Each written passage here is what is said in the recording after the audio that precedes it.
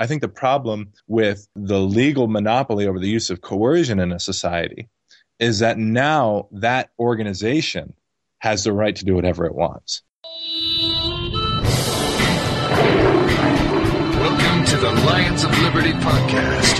Here is your host, your guide, your shining beacon of liberty, Marc Clair. Welcome back, friends. You've somehow found yourself listening once again, or perhaps even for the very first time, to the Lions of Liberty podcast, where I like to have conversations about the ideas of liberty. Today, of course, will be no exception. This is episode number 139. You can find the full show notes for everything we're going to discuss today over at lionsofliberty.com/139. We are sponsored today by our good friends at libertymaniacs.com. These guys have so much kick-ass, liberty-minded gear and accessories. You'd be crazy not to check it out, especially considering that for listeners of the show, you can receive a 10% discount off your order by using the discount code Lions of Liberty. I'd also like to encourage you to learn more about an exciting alternative to the standard corporatist Obamacare insurance that is being forced upon all of us, but not all of us, because some of us have found that alternative known as health sharing. You can find out more by going over to lionsofliberty.com/health. My guest today is a libertarian blogger whose work you can find at convergentinterest.liberty.me. His work has also been featured on antiwar.com. He has been a guest on the Scott Horton Show, and he's also contributed to a little-known website known as lionsofliberty.com. He and I have had many, many conversations over the past couple years on the Daily Paul, now Popular Liberty, and I'm pleased to finally speak with him. Seamusin Reilly, welcome to the Lions of Liberty podcast. Hey, Mark, how's it going? It's going great, man. And, you know, as you know, we're no strangers to each other, really, but this is the first time we've actually spoken, so it's great to attach a voice to the name. And, you know, I think we both agree that a conversation on the internet can only go so far, so it's good to actually take this to the next level and actually have a little chat here. But speaking of your name, Seamusin Reilly, I know we were talking before we went on the air. That's not actually your real name. It is a pseudonym. So why don't you just tell everybody how you came up with that name? Well, Mark, I wouldn't call it a pseudonym. It is a real name of sorts. It wasn't my given name, but it's a name I grew up with. Seamusin actually is a diminutive form of the Irish name Seamus, and the Irish, they like to kind of throw "een" onto the end of everything the same way that we would throw "e" onto the end of names. So, like, for example, you would be Marky, if I'm not mistaken. Oh, boy. I'm not sure if I'm going to go with my Irish name just yet. Oh, Marky boy, how are you? That's my terrible Irish accent. I apologize for it. Yeah, that was great. So, yeah, Seamusin, kind of the same way that Jamesy or Jimmy in American. That Seamus would be the Irish form of James. It's like the friendly colloquial version of the Seamus name. Yep. That's right. Cool, man. So how did you first get into all this stuff? How did you first get involved and interested in the ideas of liberty, which you and I have spent many, many hours and hours discussing on the Daily Paul and now on Popular Liberty, as well as in many other forums, including this one? Yeah, that's right. So I got into liberty when, probably in high school, I was never really satisfied with some of the inconsistencies of political philosophy, the way that we have the left and right divided. They're certainly inconsistent, even on their own terms. And so I always noticed that. And then I didn't really know who I identified with. It wasn't until a friend of mine in my senior year of high school said, well, why don't you just call yourself a libertarian? And I didn't know anything about libertarianism. I didn't know what that meant. And so I looked it up and I was interested, but it didn't seem like it was very attainable. And what I mean is that if I wanted to do something in terms of politics, I didn't really feel like libertarianism was an avenue that I could take, even though it spoke to me pretty well. I spent a lot of time out to sea in my adult life, working on ships, and I had a lot of time to kind of catch up on some reading, philosophy and stuff like that. And it wasn't until I kind of ran into classical liberalism as expressed by the founders that I really started getting the idea, kind of coming to a cohesive framework of the way that society should organize itself. And I'm talking about natural law, the idea that we shouldn't give any rights to an organization in society that the individual citizens in society don't have. And so it was kind of when I came to that conclusion that I realized that I was not working in any framework I had ever really been exposed to. However, because I limited myself to exposure, I didn't really run into the ideas of liberty as conceived by, the great libertarians that always come up in shows like these, Murray Rothbard and Ron Paul, until I was exposed to Ron Paul during the 2012 election. And that was a story.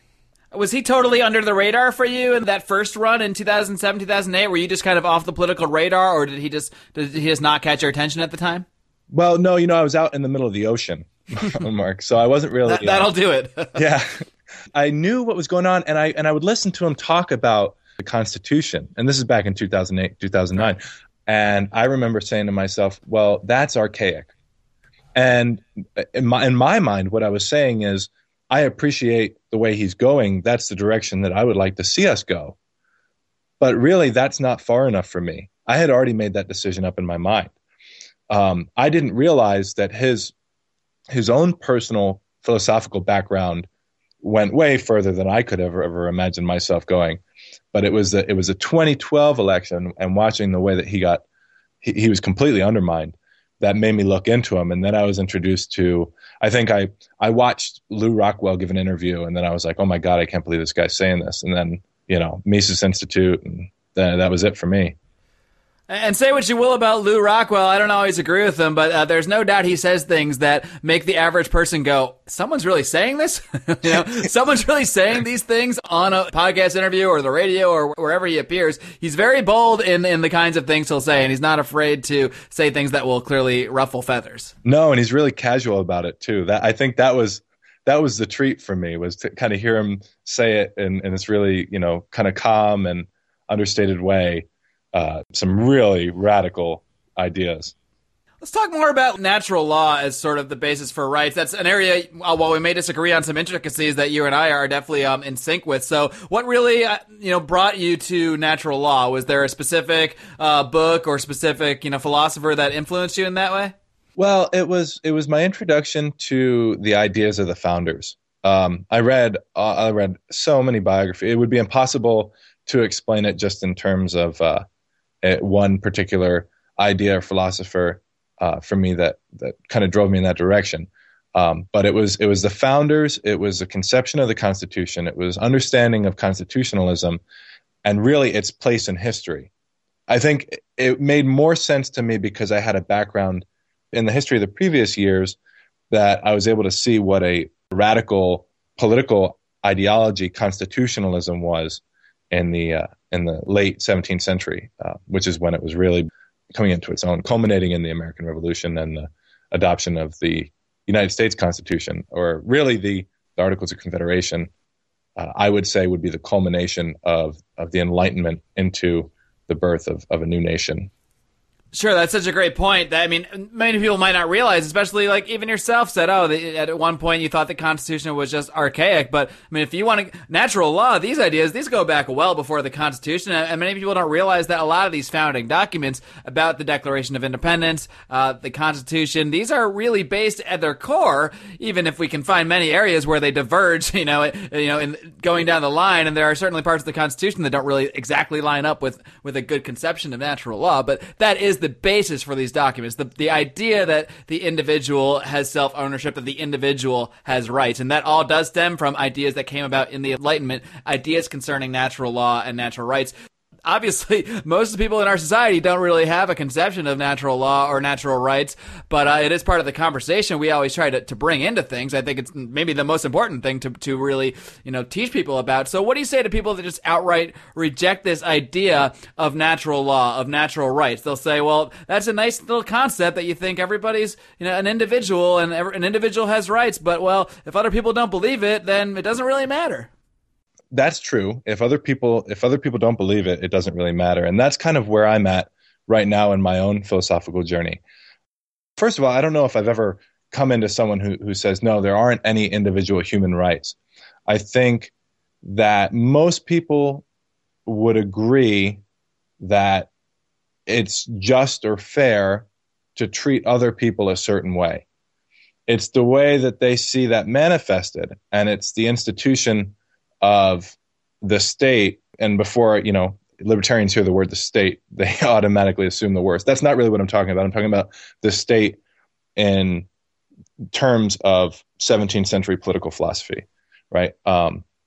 The tradition of the social democrats, or, going back as far as Plato, people saw the state as a manifestation of a collective effort by individuals in a society to govern themselves. And so they're not necessarily rejecting the ideas of natural law or individual rights, but they've conceived those ideas in a different way than strict individualism. And that's really, I think a lot of libertarians don't spend enough time understanding that, because it's so antithetical to our own belief system that we can't see it as any sort of cohesive ideology. But the fact is, it is a cohesive ideology. It has intellectual roots that are even older than individualism, historically speaking, in terms of the discussions that we have on record. The ideas of society as a state, or as the polis, right, go back as far as Plato. And the institution goes back as far as recorded history. Absolutely. So when you're discussing natural law and natural rights, what do you typically point people to first in terms of when they want to learn more? Maybe they're sort of on board with the idea. They get what you're saying, but they just don't have that sort of foundation on yourself. Would you point them to stuff that you've read regarding the founders, or have you found any sort of more cohesive sort of layout of it that you would actually just point people to, like a certain book or a certain article or that kind of thing? Well, I think the best way to approach people, especially people who don't agree with the basic principles that I've adopted for myself, I think the best way to introduce them to the idea of natural law is looking at the state as an organization in society who has the authority, the legitimate right to do things to individuals in society that other individuals don't have the right to do to each other. And I think that's probably the most basic way to describe the state and introduce the idea of individual rights and natural law. That being said, that in and of itself doesn't get you as far as private property libertarianism, because there are still some issues that go back as far as the earliest anarchist philosophers who aren't reconciled by just that ideology. And in fact, there have been numerous societies in history that have been discovered by anthropologists, some historians, although there's a lot less on the written record about these societies. But there have been societies nonetheless that function on a basis where there is no public enforcement of the law. There is a law, and everyone in society has to follow it, and it's not necessarily a libertarian law that people are following, but these societies do exist where, certain principles, certain first principles, cultures have adopted, and the legal system has kind of grown up organically around it. Does that make sense? Yeah, you're referring to, I guess, like ancient Ireland and other societies like that, I presume. And then do you think that the reason that they were able to function in that way is because people and individuals in those societies actually already had this sort of conception of individual rights, even if they didn't maybe call it that, or they didn't call it natural rights, natural law. But clearly the people in a certain society, any society, have to have a certain set of views that are at least closely valued together in order to have some sort of cohesive enforcement of a natural law, whether it's done through some sort of formal code or what have you, which a lot of libertarians might reject, or whether it's simply done through the natural organic process of sort of, I guess, what you might call common law. Yeah, ancient Ireland is a good example. There are actually a lot better examples in modern anthropology. So Papua New Guinea, there are certain Native American cultures in Central America and the Amazon that have systems of pretty organic law that kind of develops from the ground up. And then, of course, the classic libertarian examples of private property law Iceland and Ireland, and those examples are good too. But if we talk about Iceland, which is the one that comes up, I think, most often, it's important to recognize that the Icelanders, they weren't following libertarian, anarcho-capitalism, libertarian natural law. They had legal devices in society to punish people for not being able or not being there to serve their fellow man. And it's really interesting to see how something like that can develop. Because if we talk about natural law, the conversation immediately shifts to morality. And then it becomes a question of whether or not it's moral to do this or moral to do that. It's moral to deprive someone of their property. But at the same time, I think you and I would both agree that it's immoral to a certain degree to leave a baby lying in a gutter.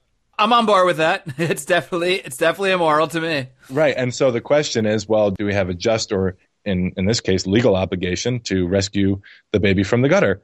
And I think that we do, possibly. It's hard for me to say because I do have such strong convictions in that sense. But again, how would something like that be punished? Could you have laws like that without an organization in society who has territorial monopoly on law and justice?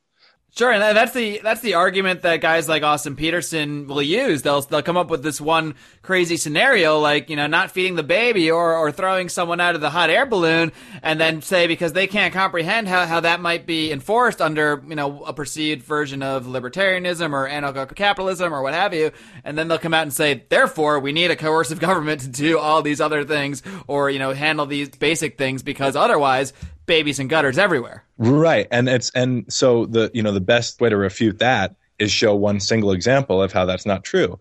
And if we use ancient or Commonwealth period Iceland, for example, we can show that there were laws in place to protect orphans who lost their parents. The neighboring community members had obligations to take in those orphans, to provide for them for periods of time. Each community member was obligated to kind of shift responsibility back and forth as was designated by the legal code. And it was enforceable by the orphan taking those people to a community court and accusing them of committing the crime of not harboring them. There are other examples in the same legal system where farmers who completely lose their farm, or even people whose crops have been devastated, where they get the same legal protection, right, of their community members taking care of them. But the beauty of the system was that they were responsible for A, bringing the people to court, and B, and seeing the law enforced. And so it's not a state. It really isn't, not in any traditional sense. This is really interesting to me. I had never heard this sort of example. So, like farmers, you're saying if they lost their crops due to some sort of natural disaster or just bad luck or what have you, they could actually, their community was sort of obligated to assist them? Is that what you're saying, man? Yeah, basically they had what could be loosely considered territorial associations. And the people who lived inside a given territory, and I don't have the language on hand. I wish I was more prepared for this discussion. Come on, man, so unprepared for this talk. No, I'm just kidding. Yeah. So no, they had these territorial communities where the people inside the community were obligated in certain cases to provide for their neighbors under extreme circumstances, and really. These circumstances, they don't give me, I don't have a visceral reaction to hearing that, oh my God, a community member had to take care of an orphan. It doesn't bother me. I think the problem with the legal monopoly over the use of coercion in a society is that now that organization has the right to do whatever it wants. And no matter what way you slice it, that's what you get. And so I think that introducing people to these instances would kind of take you, I think that it would give maybe, I don't know, be a good segue into the conversation of, well, okay, what are our rights going to be? Okay, I got the whole, we're not going to have a legal monopoly over the use of violence in society. Let's talk about what the rules are going to be. And then the question gets into property. In my view, what you're kind of describing is sort of the city-state principle that we've discussed before. I mean, there's nothing wrong about people coming together in a community in a certain geographic area and agreeing to certain things, agreeing to certain rules. And, and one of those rules might be, all right, if there's an orphan, we're all going to chip in to take care of them. Or if your farm has a bad crop and the locusts come in this year, we're all going to help you out. There's nothing wrong with that. The problem is when people take that theoretical concept and then just blindly sort of apply it to one organization and say, all right, you guys, you separate guys, kind of have different rights than us. You all get to decide what we're obligated to do. And that's really the difference I see on a very basic level. It's the difference between we agree as opposed to you tell us what we have to agree to, if that makes sense. Right. And so the way that we've developed, the way that societies have developed, again, going back to constitutionalism in the 1700s, we conceived of this idea of the republic. And obviously there were republics going much farther back, but really the idea of the constitutional republic, the idea that state does not have any right whatsoever. So we adopted the notion of the republic from the Romans, but then we applied this sort of constraint on it. And we thought that was going to do. But the problem was that's still not addressing the real issue, right? Because the real issue isn't whether or not we're democratically represented or what have you. The real issue is whether or not any organization in society has the right to abuse us in ways that we're not allowed to deal with each other or interact with, obviously, with that organization. And so I think historically it made sense that we moved in that direction because that's what we had. But I think we're at a point now where we can start looking at ways to move forward. I wonder if you have any thoughts on kind of, I don't know, where our society, I hate using terms like our and society as a libertarian because, yes, I respect that we're all individuals, but it's very clear that society as a whole in the past couple hundred years has really, in many ways, diverted from this original concept that the founders had regarding individual rights, basing government on the idea of the individuals, even if maybe in practice they weren't really doing that. Why do you think that? Do you think it's just like a sort of a lack of philosophy or bad schooling? Why do you think that people's ideas politically have gotten so far away from that? Well, I think one of the major reasons is because there have been other political philosophies that are coherent and that involve systems of natural rights that just don't, or at least maybe not natural rights, but first philosophical principles that are antithetical to ours. And so I keep on bringing it back to property, and I'm always going to bring it back to property because property is, like in history, we discover government moments after we discover the first property owners, right? Whenever human beings were able to produce enough to where we had an overabundance of what we had as a society, people started staking claims to that, right? And so the government kind of is introduced alongside the institution of property. And really that was the major dispute that the early anarchist thinkers had with the way the system had developed up until that point, because the way that they saw it, property was acquired by the feudal system unjustly, through conquest and military might, and everyone else was kind of left with the scraps and fell under the jurisdiction of the lords of the land. And so they had an aversion to the way the system was, but they took it a step further. They had an aversion to the institution of property in its essence. We as libertarians tend to automatically assume the premise that we are entitled to justly acquired property.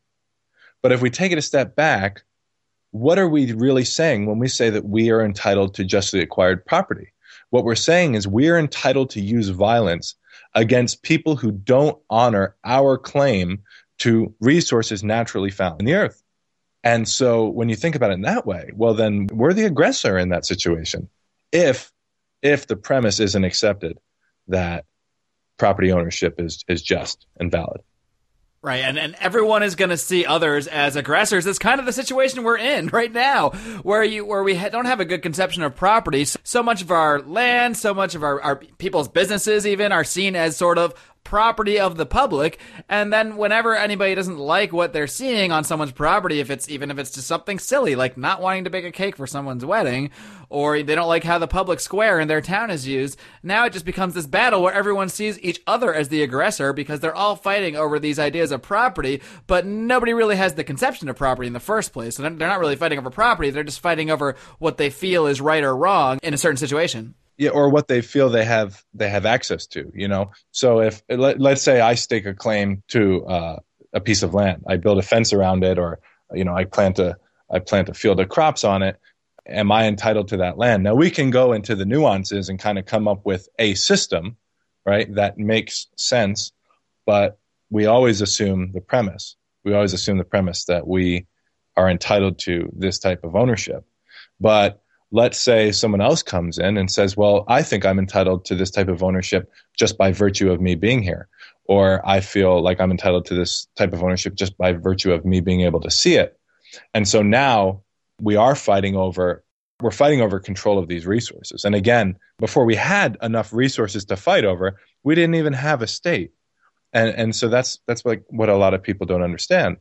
And now when it comes to social democracy, in the Rousseauian sense, what they're trying to do is they're trying to come to terms with this reality. Rousseau himself was a fierce opponent of the idea of property. And maybe not necessarily an opponent of the idea, but he was very angry with it. He didn't like the fact that it came into existence, despite the fact that it granted us an incredible amount of wealth.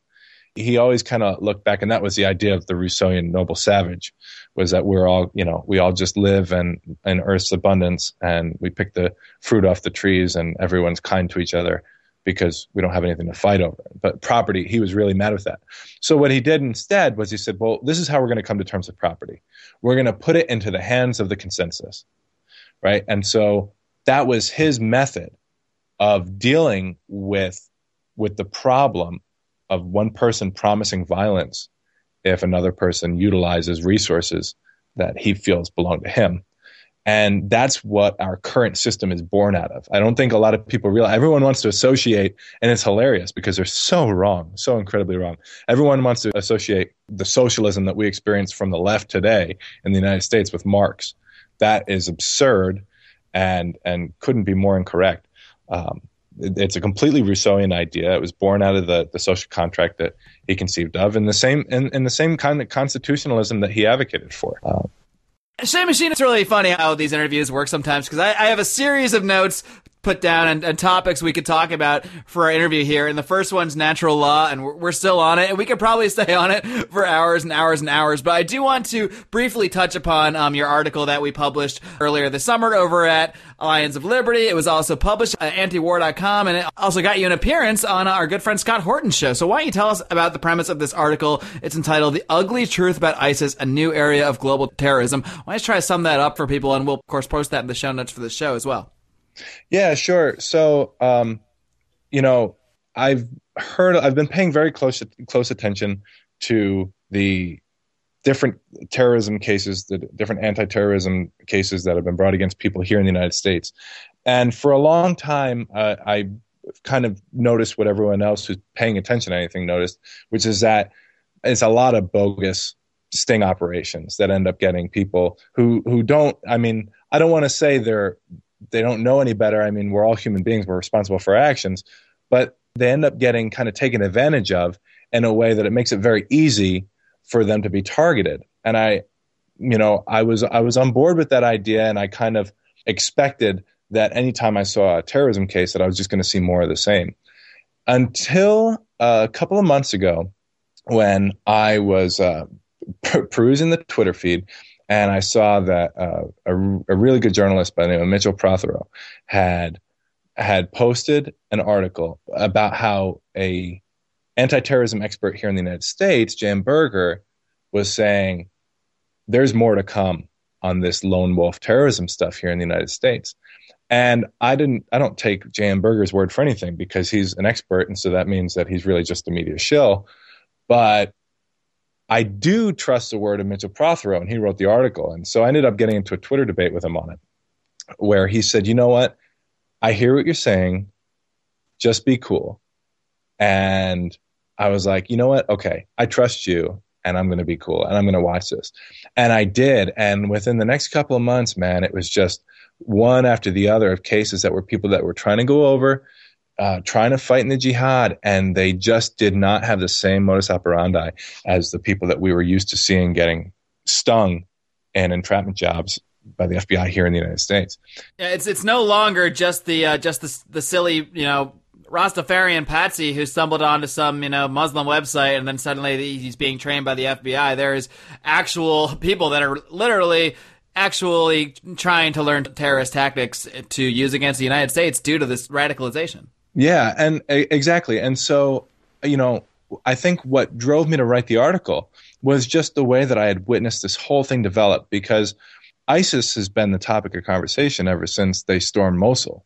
Now, for people like you and me, we've known about ISIS for 4 years now, because that's those are the people in the Syrian revolution that everyone was claiming were going to fight for human rights in Syria and overthrow the government of Assad.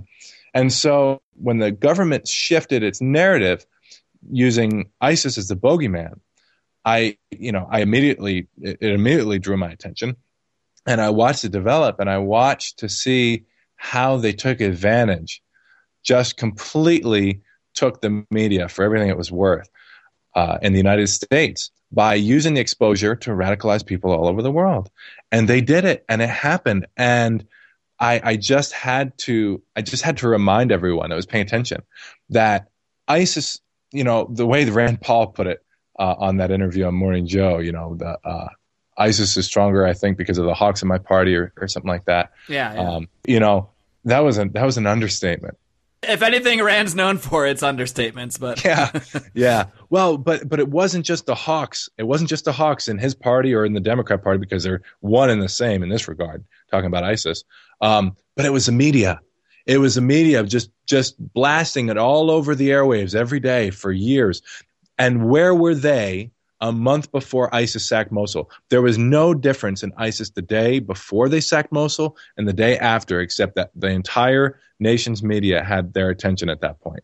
That was the only difference. They were still going around killing everybody. They were chopping off heads. They were, it's really silly that the U.S. media so quickly shifted their narrative to address something that had existed that they had been outright ignoring for 3 years prior.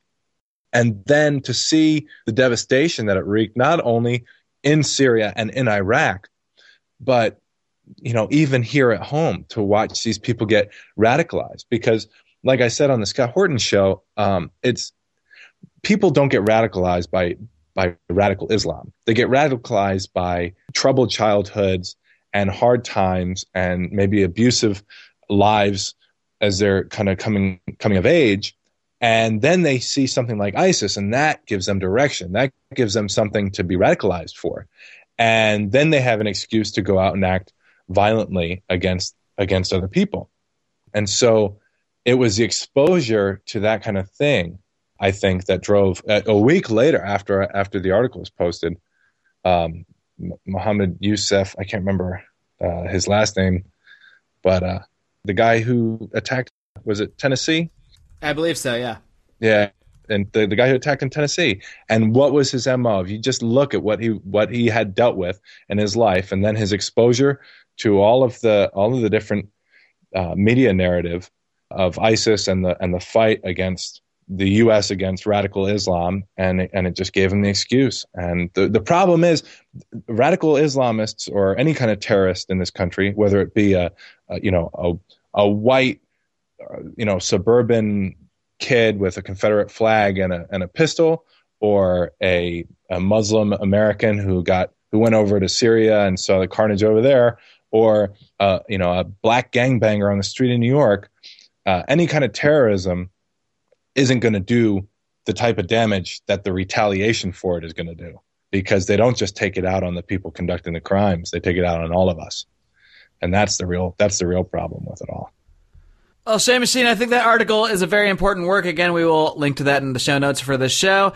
And before I let you go, why don't we just, I kind of plug some of your stuff at the top there, so I'll let you take it home at the bottom. Why don't you just plug all the places people can find your writing, and I don't know, let us know. Do you have anything else, anything in the woodwork you got coming soon?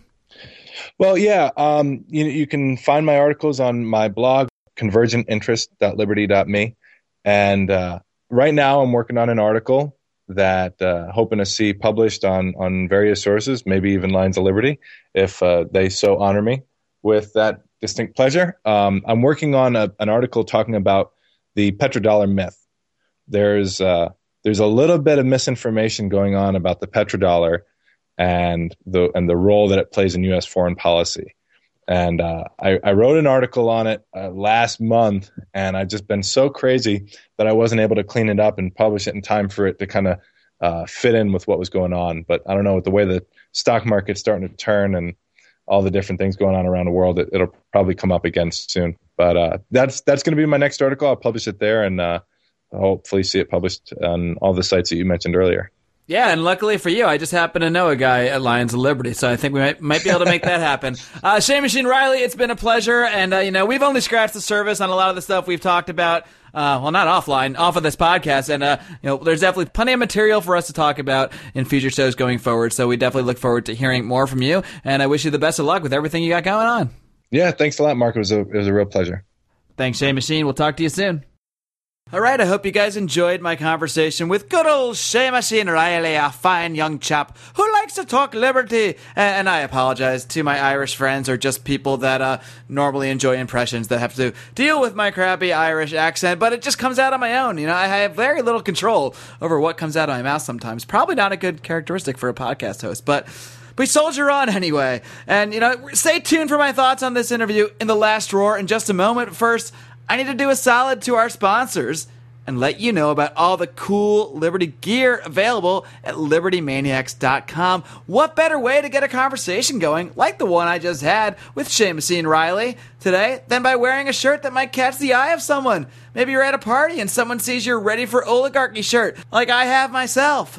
A shirt that Hillary Clinton's campaign, by the way, is attempting to sue our friend Dan McCall over. But have no fear, he's defeated the NSA, the CIA. He's got this one in the bag.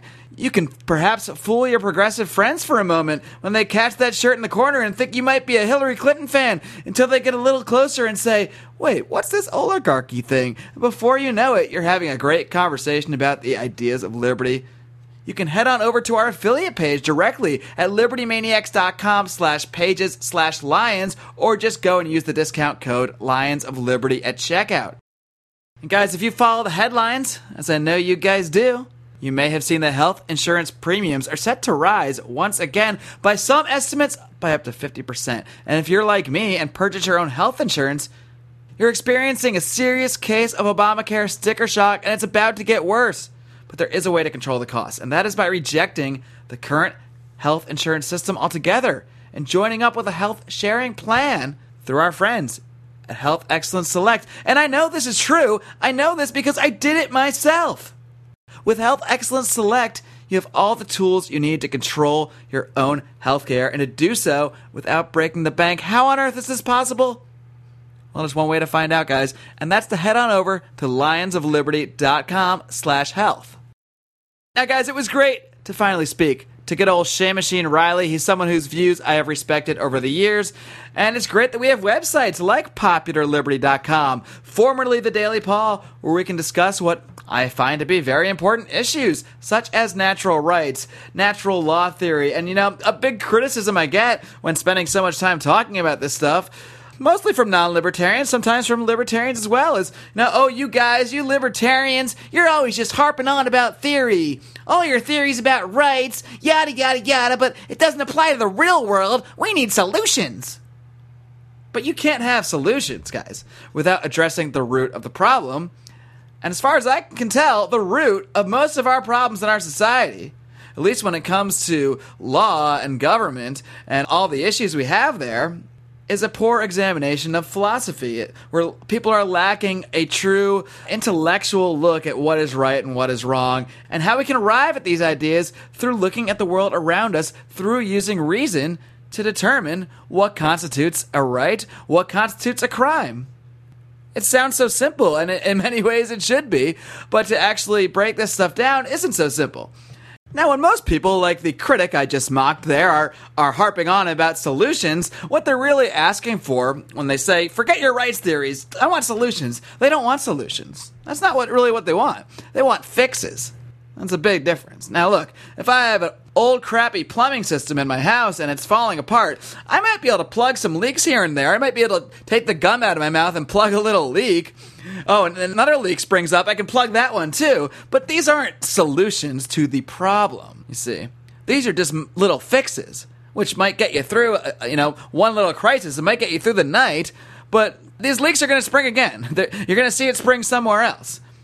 I can go out and argue that marijuana should be legalized. That's a fix to one problem. That's a fix to a major problem where many, many tens of millions of users are using this plant that harms no one, and they're being put in jail for it. Now, luckily, this is something that is changing all across the country. We've talked about this several times on this show. The amazing movement that's being made in the war on marijuana specifically, in some ways in the larger war on drugs. I can go out and argue for this fix, and I will, and I can do that without harping on about natural rights theories. I can even use some utilitarian arguments from time to time, and show people how alcohol is much more dangerous, and yet that's not illegal. I can show people how marijuana has medical uses for many people, and why would you keep medicine from people? I can do all that stuff, and we might win on marijuana. We're certainly winning in many states. We've totally won in Colorado, totally won in Washington. Well, maybe not totally. They're still regulating it and taxing it a bit. There's ways it can be improved, for sure. But that's not the point. The point is the idea shifted so much in one direction that we actually saw a change in the law, a law that was finding many people in jail who now will not be in jail. Now that's a positive. But it's not a solution, it's a fix. You see? Because we're still going to see that leak spring somewhere else, in some other law, when people are being put in jail for some other substance. If we're going to have a solution to the larger issue is that, the idea that people should be attacked or jailed simply for owning a plant or a substance, whatever that plant may be, even if it doesn't have medicinal uses. The idea that people should be jailed who have harmed no other person, well, that takes more than an easy fix, more than changing one law here or there, more than, making some minor utilitarian argument about the use of a specific plant. This takes a shift in the philosophical outlook of the majority of people, or at least a good majority of people in our society. And to really get that kind of shift in a philosophical outlook, well, how are you going to do that without focusing on philosophy, without focusing on rights theories? The term rights theory might sound boring to a lot of people, but it's not boring to me. I wouldn't do a podcast twice a week about it. I wouldn't have founded lionsofliberty.com with some great like-minded friends of mine. That's what our goal is. It's not just to get a fix in the law here and there. It's to really change the view of our fellow man and how they view the use of force through the political system on their fellow man. That's what really ultimately has to change. That's where we have to see a larger shift in order to have real solutions and not just fixes here and there. That's why we do this. That's why we keep these conversations going. That's why I've spent so much time at popularliberty.com, at dailypaul.com before it, having these great conversations. That's why I now spend so much time over on Facebook at the Lions of Liberty Forum, where I would like to invite you guys to join the conversation as well. Because I know if you've made it this far, you're interested in this conversation, or you just fell asleep and maybe you woke up to me still yapping on about rights and stuff. But come on, find us on Facebook. I will, of course, include the link to that group over in the show notes, lionsofliberty.com/139. But you can easily search us on Facebook. Just ask to join the group. It is a private group, but I will immediately approve you and let you on in. And then we can have a nice, unfiltered, unfettered conversation on the old Facebook, monitored by our good friend Mark Zuckerberg, the NSA, whoever else is listening. You can listen to this show in many ways. I don't know what way you're listening right now. You might be listening on iTunes. If so, head on over, hit that subscribe button. That's a huge help to us. Go over, give us a rating, and give us a review. These are ways you can really help the show be more prominently featured on iTunes, get in front of more people, help us expand and grow. You can also follow us on our social media. You can find us at the Lions of Liberty Forum. You can also find our main Facebook page where we post all of our articles and podcasts at facebook.com/Lions of Liberty. You can follow us on Twitter at Lions of Liberty. And of course, there are many other ways you can hear us.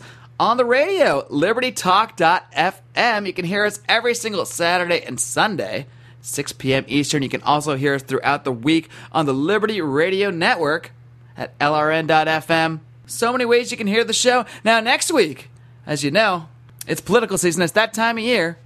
We got another GOP debate coming up. Now, last time we did a short turnaround reaction show the very next day. We're not going to be able to do that this week because, well, we're busy people. Can't always get the whole crew together to watch a 2-hour debate and do a reaction show right after. So we're not going to have that specific format next week, but we are going to be looking at political stuff. And of course, it's going to start with the return of our semi-regular feature. I'm going to be joined by our Rand Paul analyst, the one and only Brian McWilliams, for another edition of Rand Paul pluses and minuses. Rand Paul pluses and minuses. That's this coming Monday. And then next Thursday, I'm going to be joined once again by a man who I've interviewed on this show before. A man who has done his fair share of interviews, many of which are with candidates that are now running for president.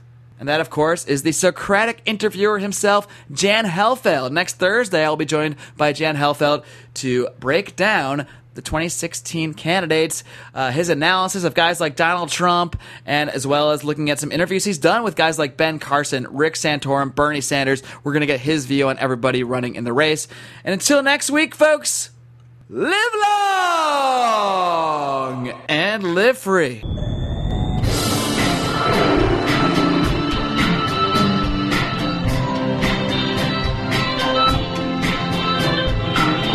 Editing and mastering is John Dobbins.